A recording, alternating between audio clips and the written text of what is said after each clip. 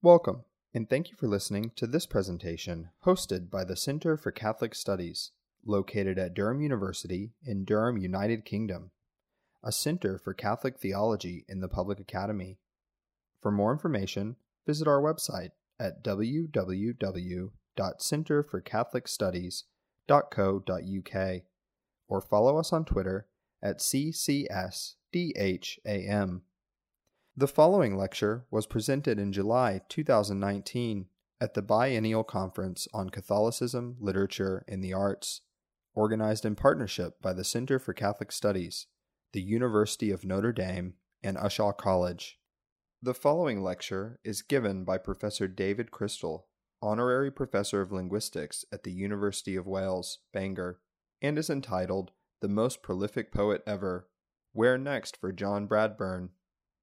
Well, thank you, Stephen, and good evening, everybody. Well, congratulations on emailing the right David Crystal. Listening to Paul earlier on and realizing that there are multiple Paul Murrays in the room. Only three, though. You're not trying Paul Murrays. There are 4 David Crystals about. There is a David, if you go to the internet, there is a David Crystal fashion designer, which I am not, a dentist, which I am not, and also a Scottish erotic poet. And when I went to India for the British Council, the librarian there, thinking she's going to do a good job, he Googled David Crystal, pulled out all the poetry she could find, and when I arrived at the library, there was my stuff, and there was the Scottish erotic poet as well. And I was slightly embarrassed for only a second or two, because I suddenly realised that my stock had grown enormously. The Indian audience thought this was wonderful, that he wasn't just a linguist, he writes erotic poetry as well. Well, there you are. So, anyway, right, well, I didn't know who he was either. I was completely oblivious of John Bradburn until one of those extraordinary events took place. So here's me leaving the University of Reading back in 1984 to become, as the Japanese put it, independent scholar. I did say freelance, but they said, no, that is for journalists. You are independent scholar. And moved up to Holyhead in North Wales, where I was brought up once upon a time. And we were looking for a house, Hilary and I, and we found one at the top of a street, cul-de-sac there, and we bought it, and I suddenly realised it had been owned by the parents of a lad I went to school with, called Kevin Jones, or K.C. Jones, and thus Casey Jones, right? That's important, because he was an itinerant musician, and that's all I knew. Anyway, Kevin used to come back to the house every now and again, because it was his house too, you see, and we would talk. And one day, he pulls out of his pocket a verse letter and says to me, have you ever seen anything like this? And I looked at it, and I hadn't. It was a letter addressed to Casey, just chatting about this, that, and the other, entirely in verse, from John Bradburn. It appeared that Casey had been travelling around southern Africa, had fallen ill at one point, and went to Salisbury, as it was in those days, and was looked after in the local mission centre there by John Bradburn, who was there at the time. And they were both musicians. Bradburn, of course, not just a singer, but a recorder player and a harmonium player and so on. And they kept in touch and exchanged a few letters. And this was one of the letters. And I read it, and I'd never read anything like it before. Absolutely not. If you want to read it, it's here on one of the display boards, which I'll tell you about in a moment.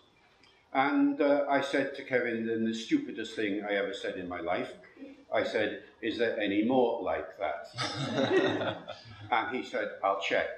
And he got in touch with the John Bradburn Memorial Society, which was based down in Leominster. And 3 weeks later, at my address, they had evidently been looking for a mug for some time to edit this oeuvre. And along comes a suitcase, and if you had put all the poems one on top of the other, they would have reached up to my shoulder. And I looked at this lot and said, what? I mean, I'm just a linguist here. I've got things to do, really.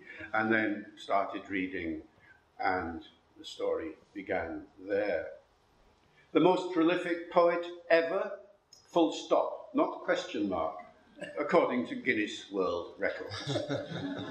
At one point, you see, having heard this rumour that John Bradburn had written more poetry than anybody else in the world, in English, I mean, I don't know about other languages, they got in touch with me and said, well, you know, how do you quantify poetry? I said, I don't know, how do you? And they said, we don't know. We don't know what a poem is. This is Guinness talking. We don't know what a poem is. How do you define poetry? I said, look, why don't you just count the lines? I said, half jokingly, and they said, what a good idea. And so if you now go to Guinness World Records and look at poets, you'll find that they're all identified in terms of the number of lines of verse that they've produced. And I'm to blame for that. There are better criteria, but Guinness as yet have not discovered them. Anyway, they said, we've heard that you think that John Bradburn wrote more. How many lines did he write? Well, I was in the process of putting everything online, and so we had a little program from my techie, which tags every line, and so I was able to count them up. And they said, well, what about other poets? I thought, ooh, right, okay, so I did some counting. It was the most boring week of my life, I have to say. So I counted all the lines in Milton and got up to about 20,000. And I counted all the lines in Wordsworth and got up to about 50,000. And then I counted all the lines in Shakespeare, because one of my other lives, as Stephen has mentioned, is we run the website shakespeareswords.com. So all the canon is in there, and every line is tagged for prose or poetry, or verse, really, I suppose you should say. And Shakespeare comes out as just under 90,000 lines. John Bradburn wrote 170,000 lines.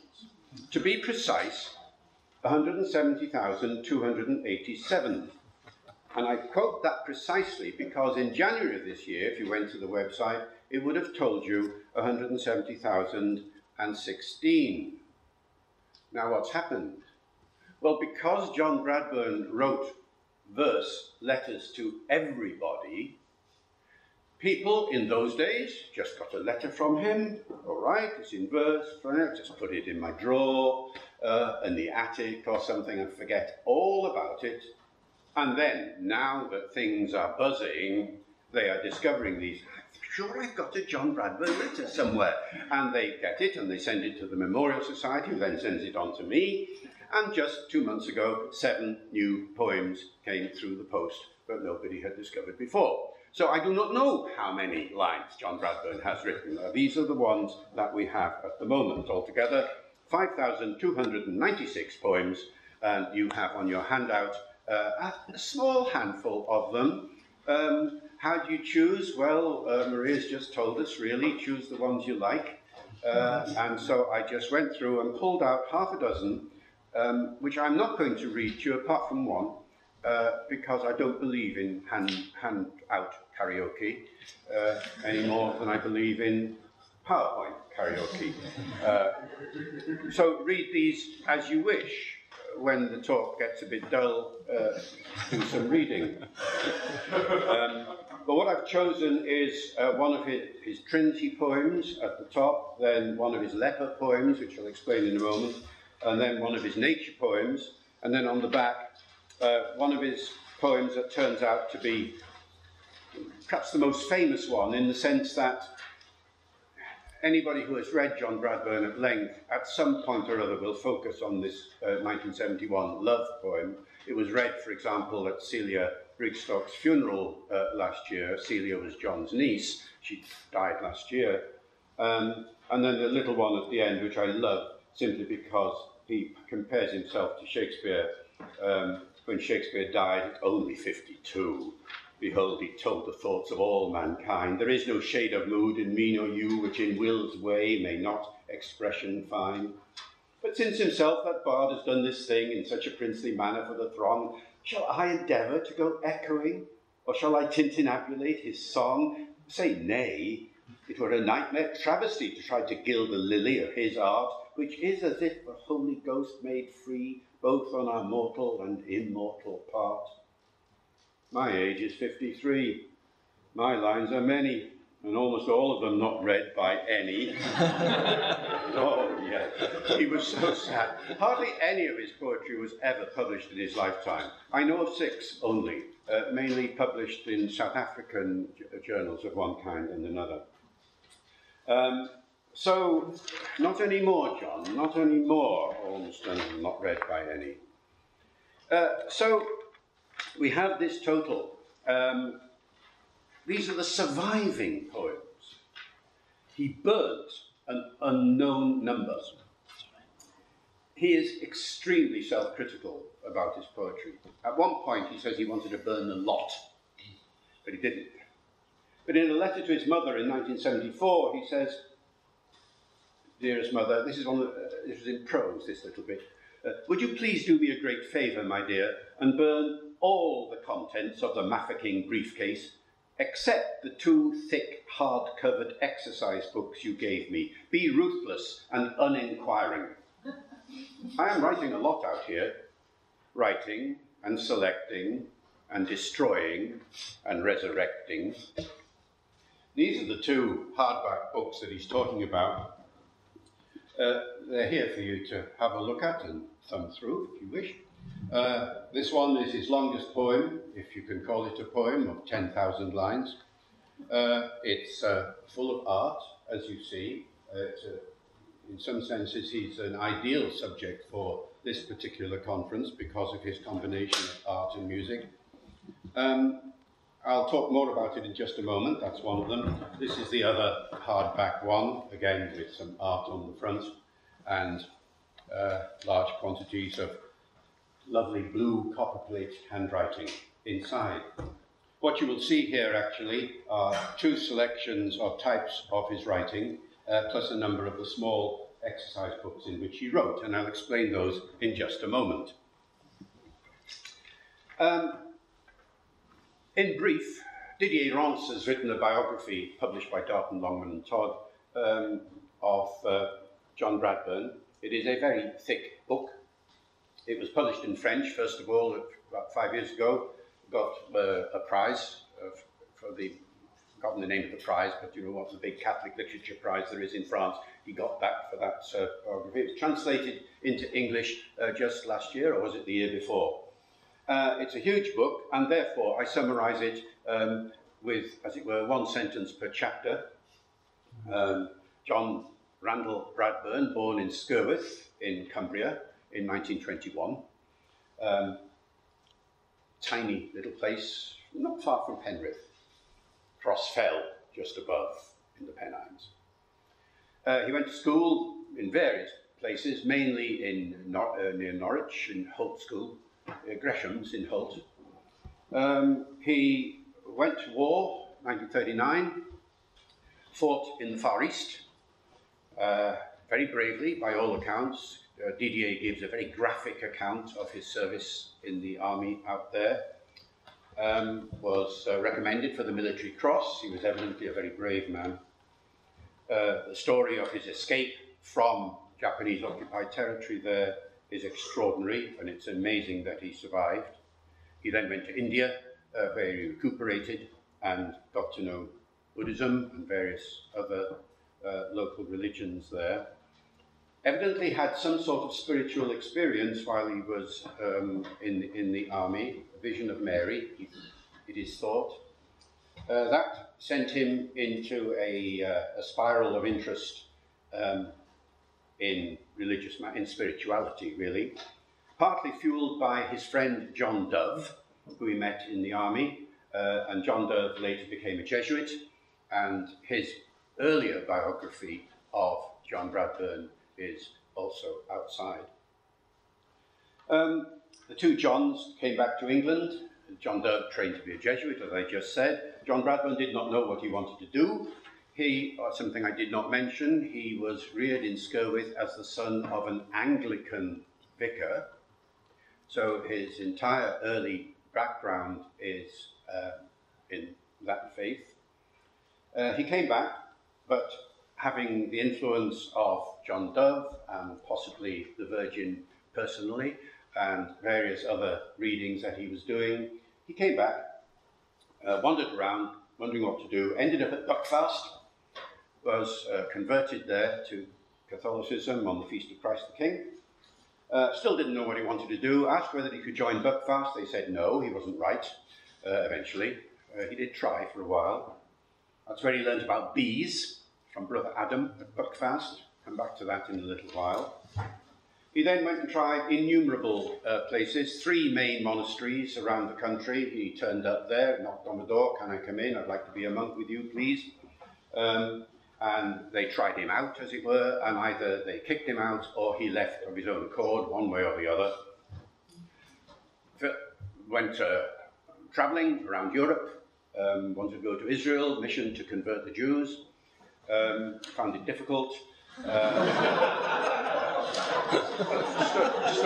Stood in front of the Western Wall singing psalms, actually, Maria, singing psalms. And being praised by some local rabbis for doing so, actually. Travelling around, went to Louvain for several months to again try another order.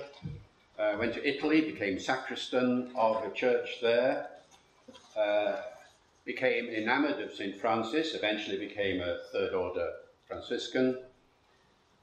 Came back to this country, kept travelling around, became sacristan at Westminster Cathedral, assistant sacristan, there were several assistants in those days, for several years, looked after Archbishop Godfrey at Hare House in Hertfordshire, the Archbishop's house there, worked in the Burns and Oates bookshop there for a little while, remember Burns and Oates? Mm-hmm.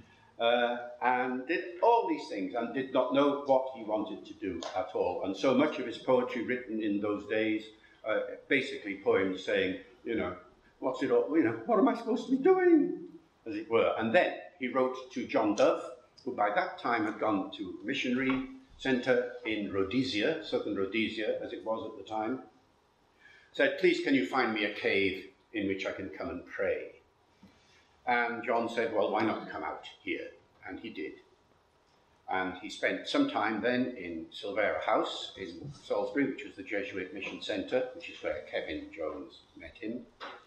And then one day was taken out to a little settlement called Mutemwa, which is a leprosy settlement 100 miles northeast of Harare, as it is now.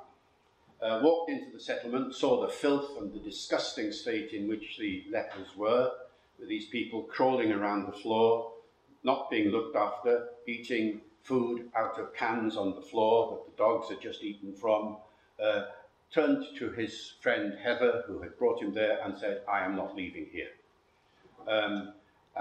She was horrified, of course, because how can this be? But to cut the story short, he went back to Silvera House for a day or two, then came back and stayed the rest of his life at Mutemwa, looking after the lepers there. He had 3 wishes, it is said earlier on by John Dove. One was to serve lepers, as far as he could, as far as would be possible. Secondly, to die a martyr.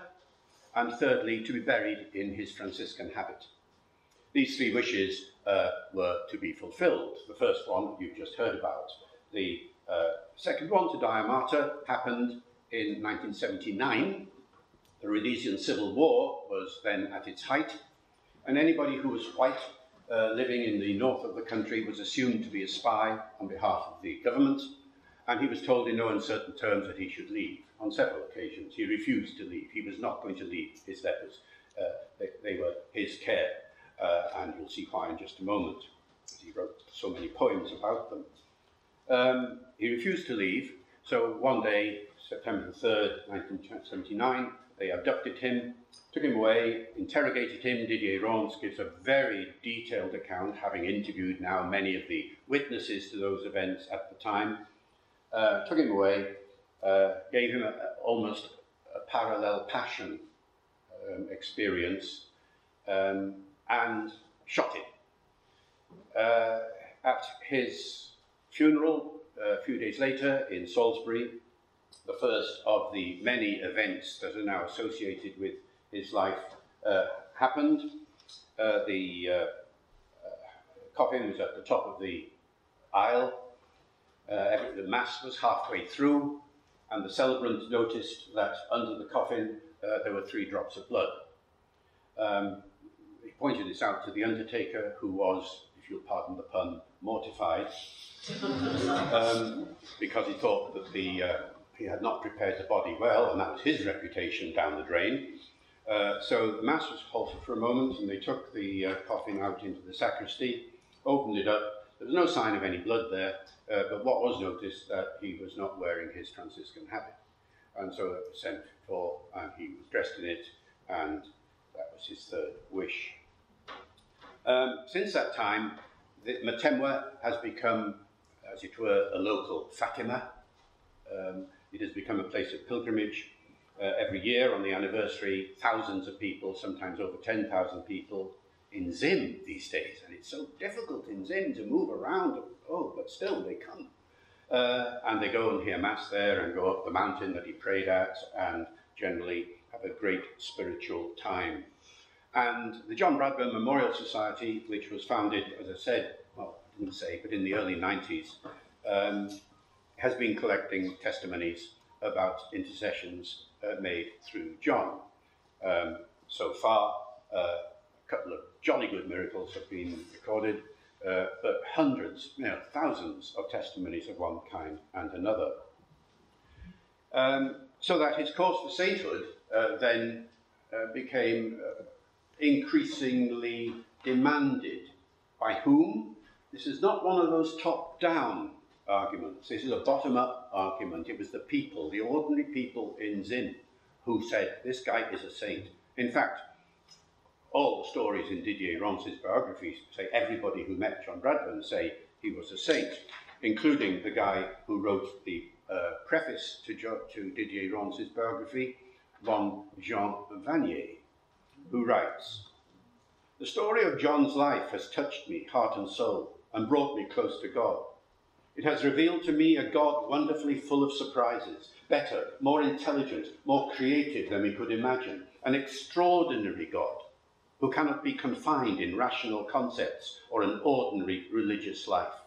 John, God's jester, has confirmed me in my life in L'Arche."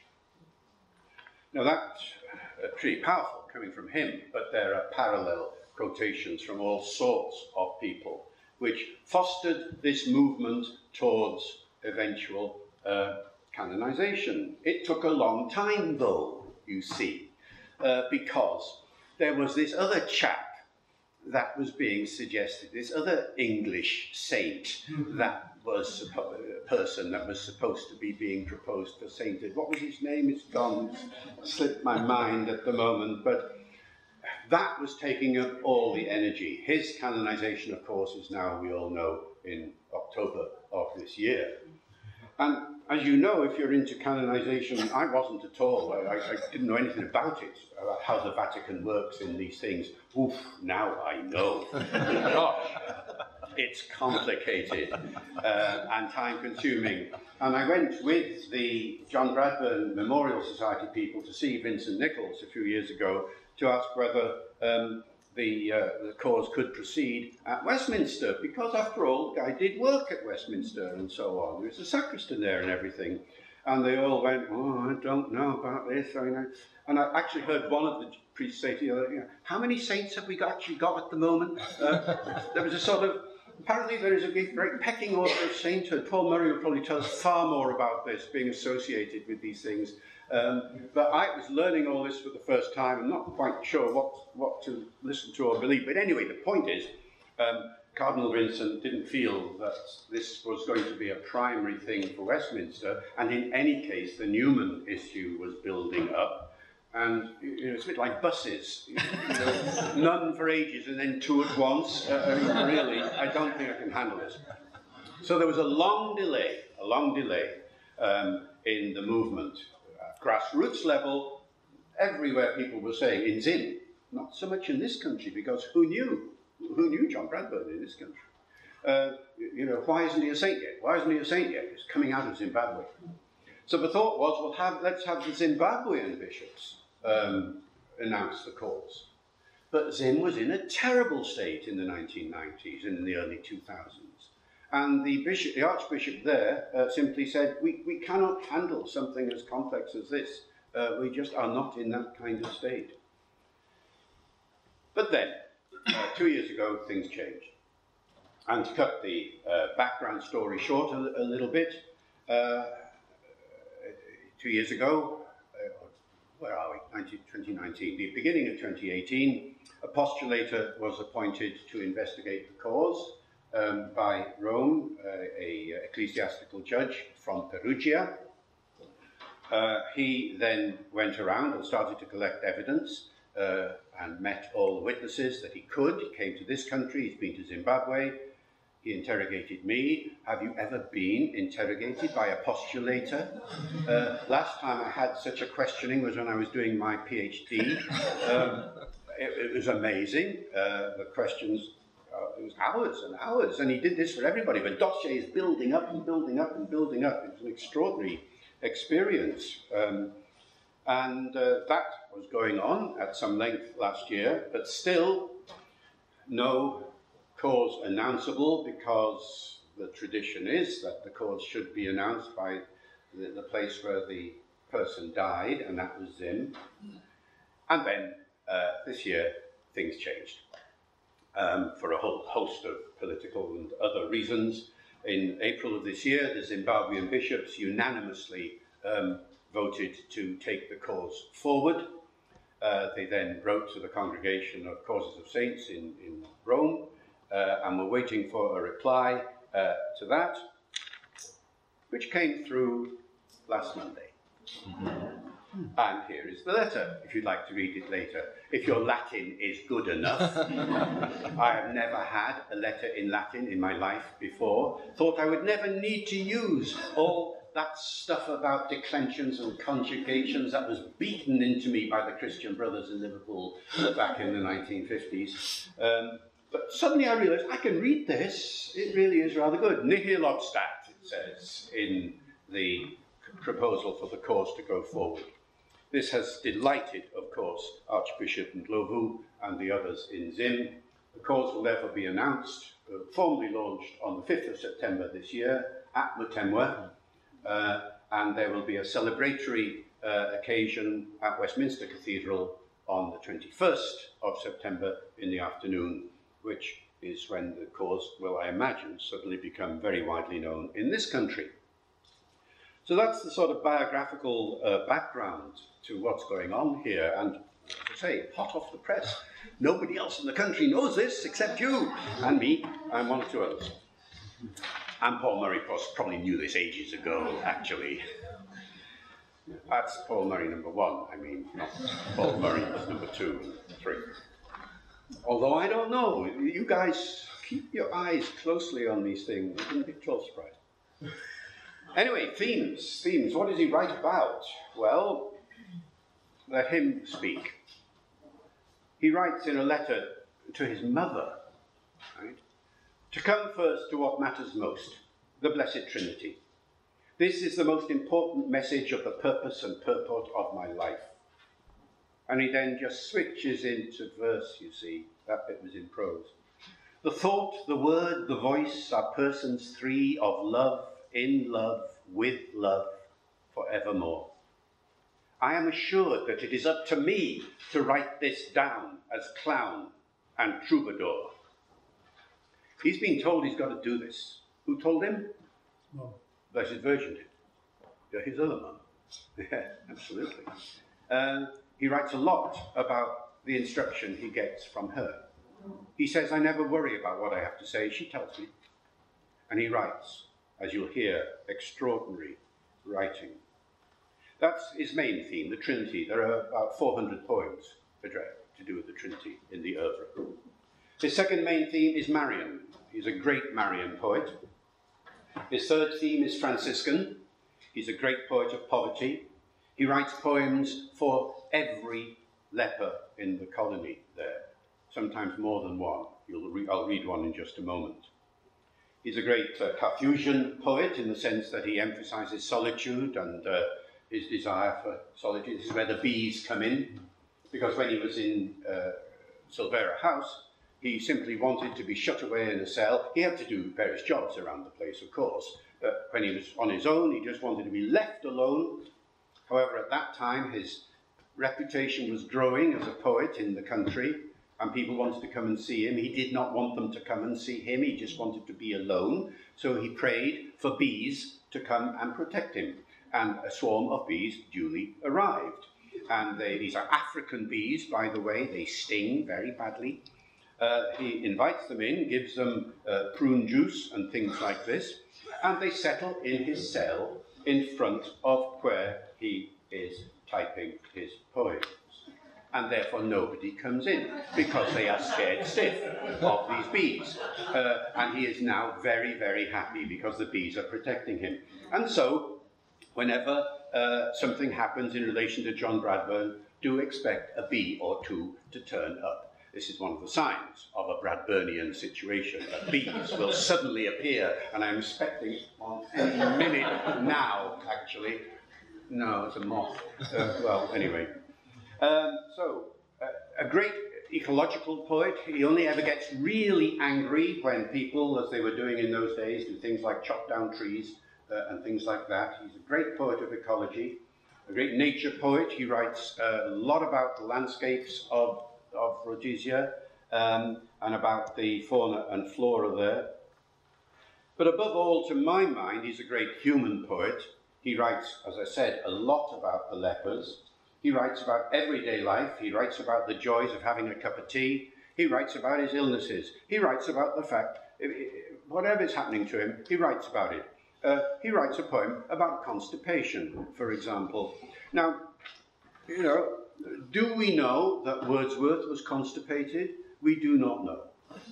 Do we know any other poet in the history of the English language saying that they were constipated? No, we do not. I don't think so. I'm just a linguist here. You tell me. But and the point is, the constipation is just not written about as constipation. Eventually it becomes theological. You can explore that for yourselves later.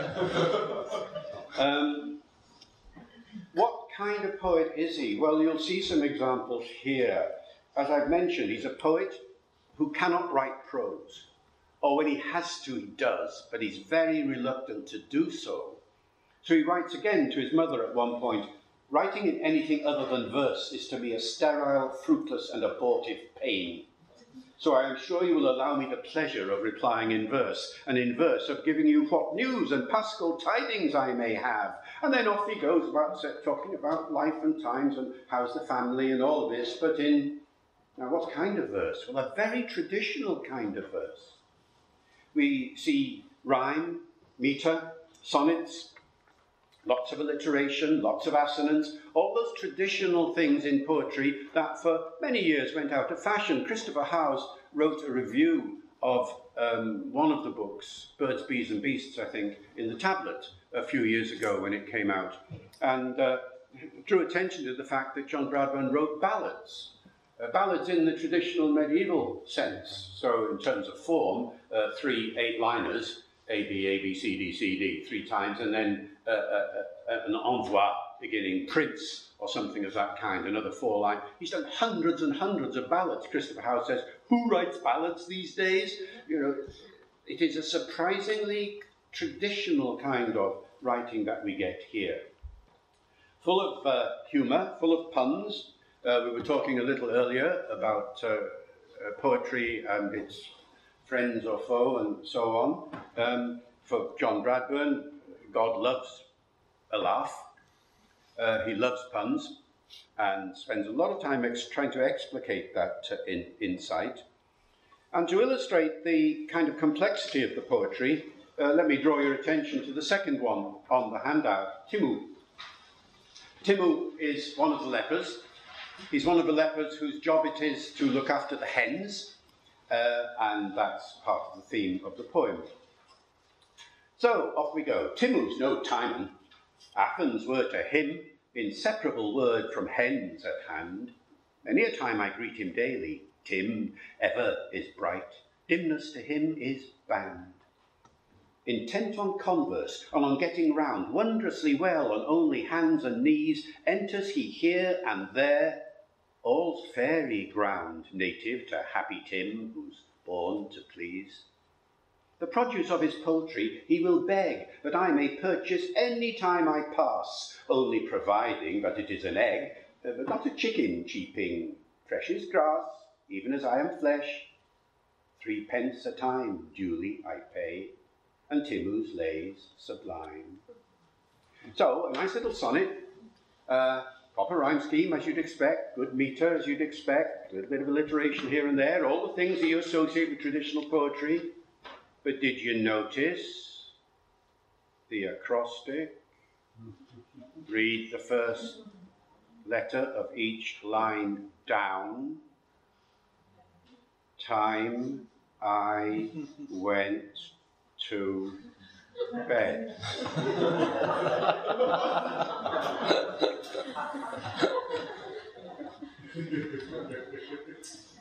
This is clever stuff. And what's clever about it is the fact that that was written line by line by line with no pause between the writing of each line. John Bradburn wrote poetry, and I don't have any parallel for this. I did Langen Lit when I was at uni, back at UCL, and one of my colleagues there, when I joined the staff there, was Tony Petty, who some of you may remember did a collection of monograph hands, manuscript hands, and you look at all these poets like Dylan Thomas and so on and so forth, there's crossings out all over the place, and clearly a great deal of pain and effort, and I don't know how quickly you write your poems, Maria, but, you know, any of us who have tried, I've done some poems in my time, and I write a line and I think, oh no, it's not right, and I try again, and oh, I don't know. I actually once, when I was doing something for a book of poetry I did once, I thought, doing it online, thought I'll keep every draft. Every time I make a change, I'll record it. And this tiny little poem, I forget how many lines now, but it was only that big. You had 400 drafts on the flipping computer. This is not John Bradburn's way. John Bradburn writes poetry at speed and without the need for correction. If you look at this 10,000 line oeuvre here, you can't see it, of course, in the distance there, but here it goes. Page after page after page after page after page with not a single correction in any of it. What is going on here? That is what I want you to tell me at some point. Remember, I'm just the linguist here. I'm just the editor. I'm no literary critic. I want to know what's going on in this sort of thing. The speed of writing is amazing. How do we know? For 2 reasons. There's 2 pieces of evidence. One is that occasionally he didn't sleep very much. And in the middle of the night, there are lots of poems headed in media nocte. And he sometimes starts a poem by saying it's 2:04 in the morning. And then he writes this poem. And then at the end, he says, and now it's 2:23. So we know he was writing a line in, 20, 30 seconds or something of that kind. Somebody actually observed this happening.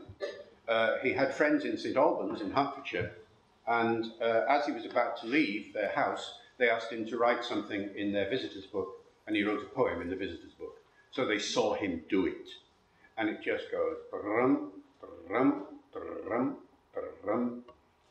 And the implication is that all the poems are written like that. Certainly there's very little sign of self-correction. Not when he, well, we'll come on to that in just a second. So that's the first thing, the speed of writing, a lack of corrections. The other amazing thing, the thing that struck me very quickly and still doesn't cease to amaze me, is how do you write poetry in a country where there is no paper and there is no internet? Remember, 1960s, 70s we're talking about. And where you don't have a typewriter either until somebody sends you one. But then you've got your typewriter, but there's no paper to put in it. What do you do? It's a real problem. To begin with, he writes poems in whatever he can get hold of, like a little school exercise book that he finds. And so there's your poem, written in the school exercise book.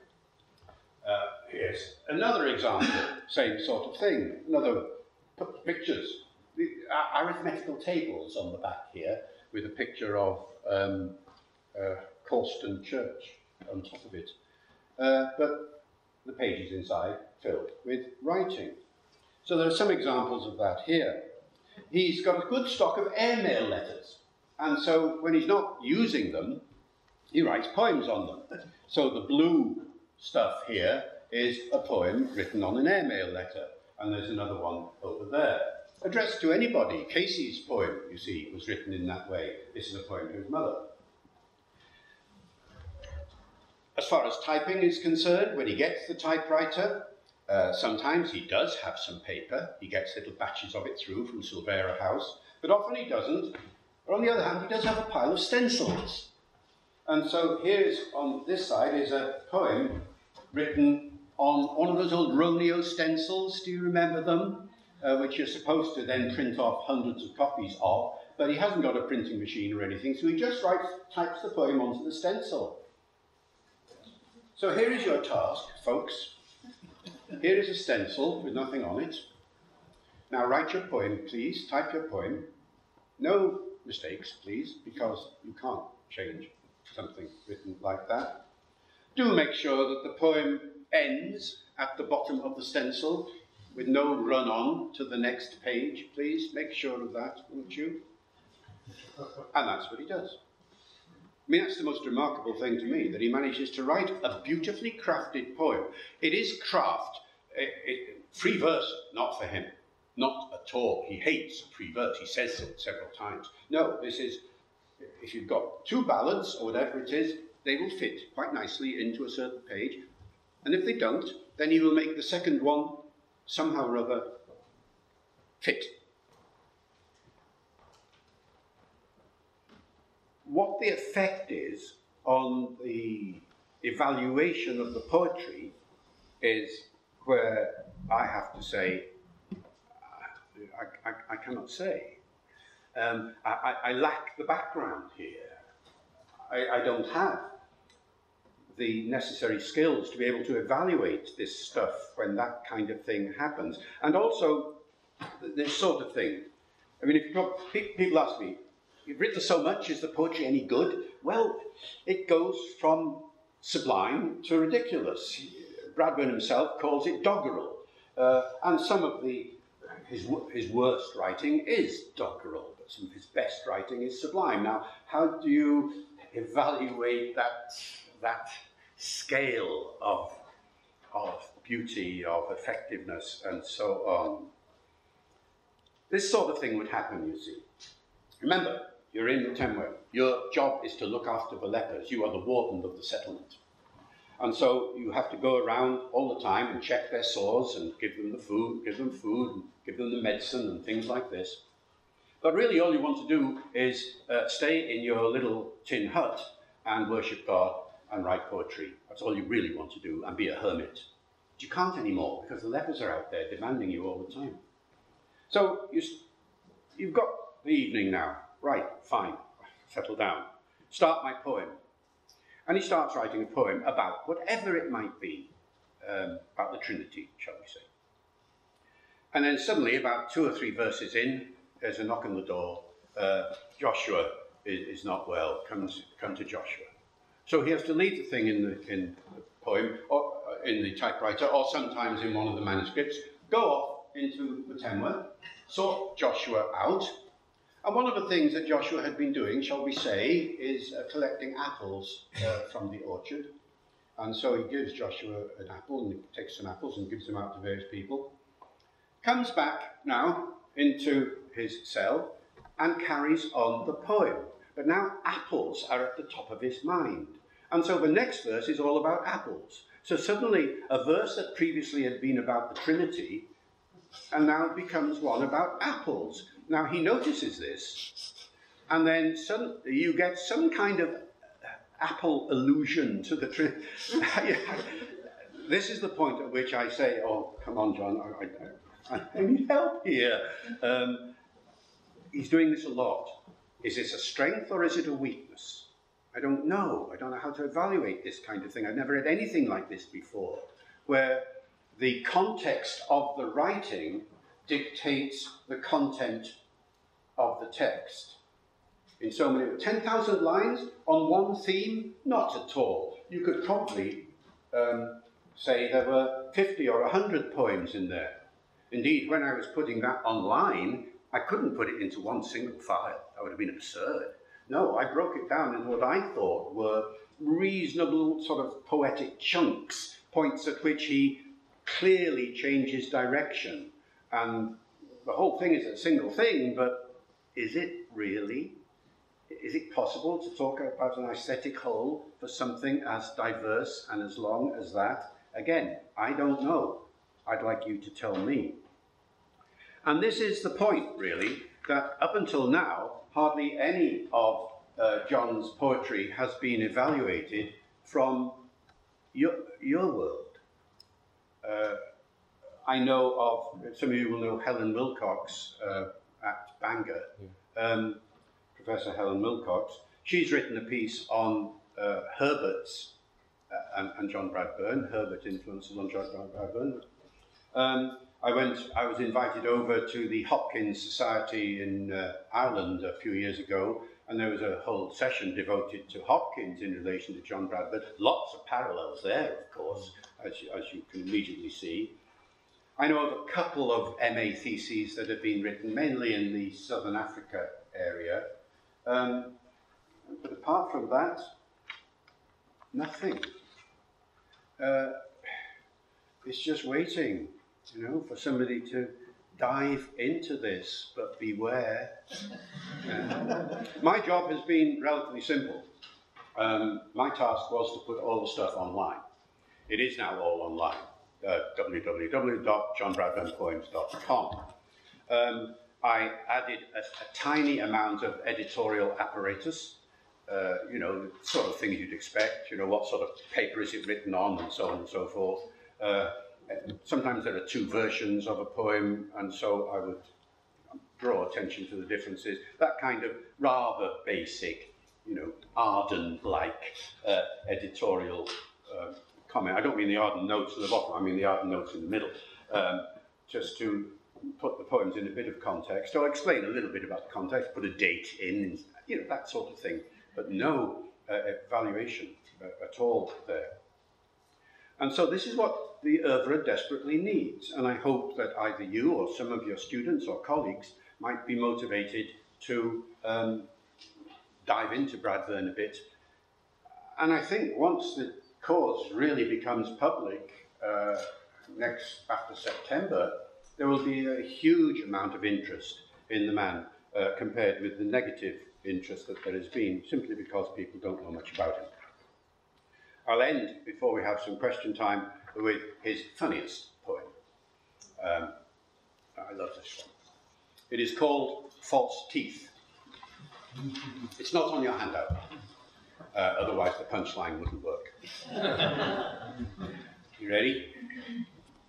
There sat a man at dinner, and a victual broke his plate.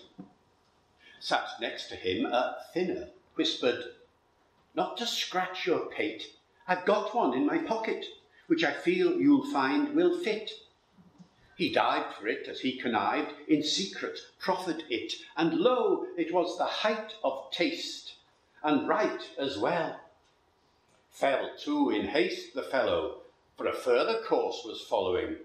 He had to force until he broke replacement rare, and thought, it really isn't fair.